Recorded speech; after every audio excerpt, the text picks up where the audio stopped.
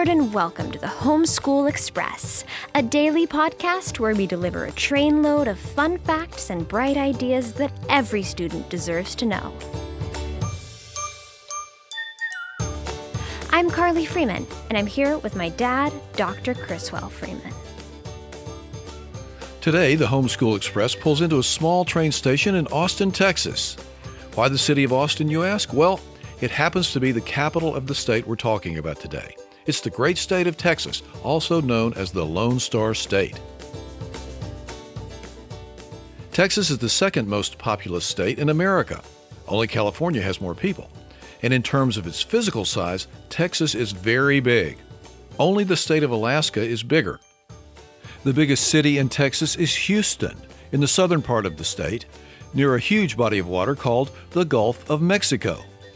Houston was named for a famous Texan, Sam Houston. Sam was originally from Tennessee, where he was a congressman and a governor. But he moved to Texas before it was a state and was even more successful when he got there. Today, the city that's named for Sam Houston is the fourth largest city in America. Only New York, New York, Los Angeles, California, and Chicago, Illinois are bigger.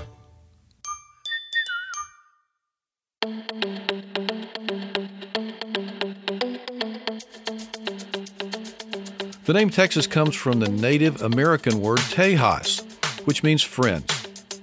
During its long history, 6 different nations have ruled over Texas. But after lots of struggles and a war with Mexico, Texas finally became its own country in 1836. Then it became a state in 1845. And since then, Texas has kept growing and growing and growing.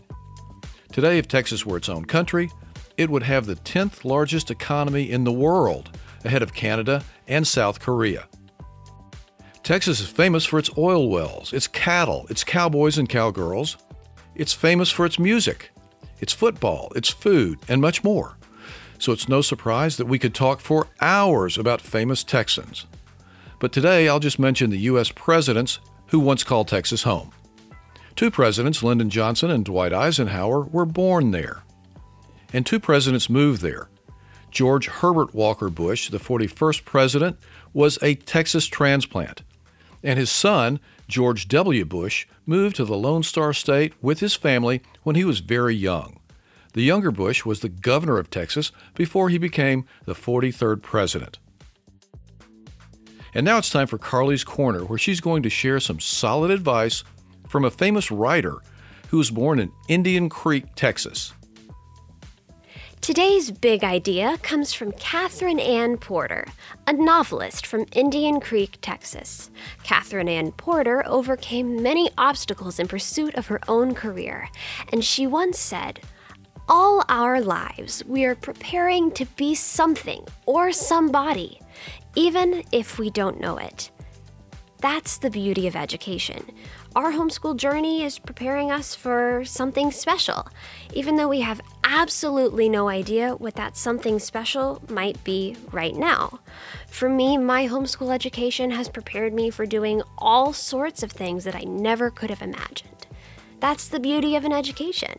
It helps you become a better person in the future, even when you aren't exactly sure who you want to be. You just know that someday you want to be better, and your education is helping you become that new, better person. And now it's time for 5 fun facts about Texas. Fact number 1. Texas was part of Mexico until it declared its independence.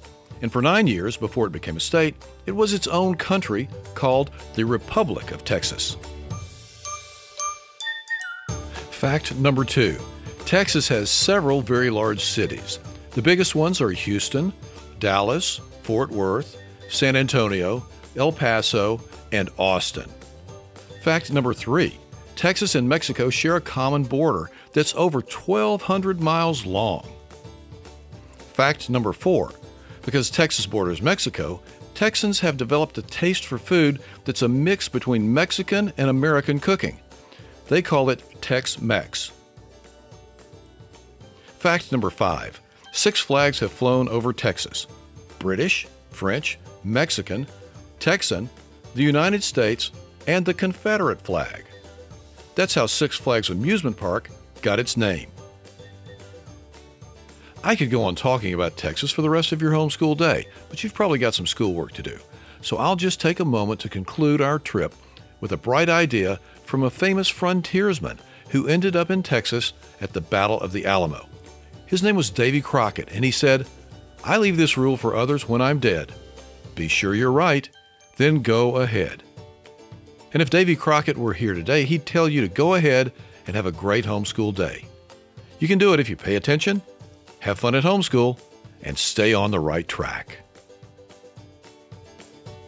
And be sure to check out homeschoolexpress.org, where you'll always find bonus content for all of our daily podcasts. Plus, a link to a free ebook version of a book that my dad and I wrote called The Mystery of the Disappearing Dogs. It's the first book in a series about a girl detective, her brainy big brother, and their family, who travel together homeschooling in their own private train car, finding adventures and mysteries all along the way.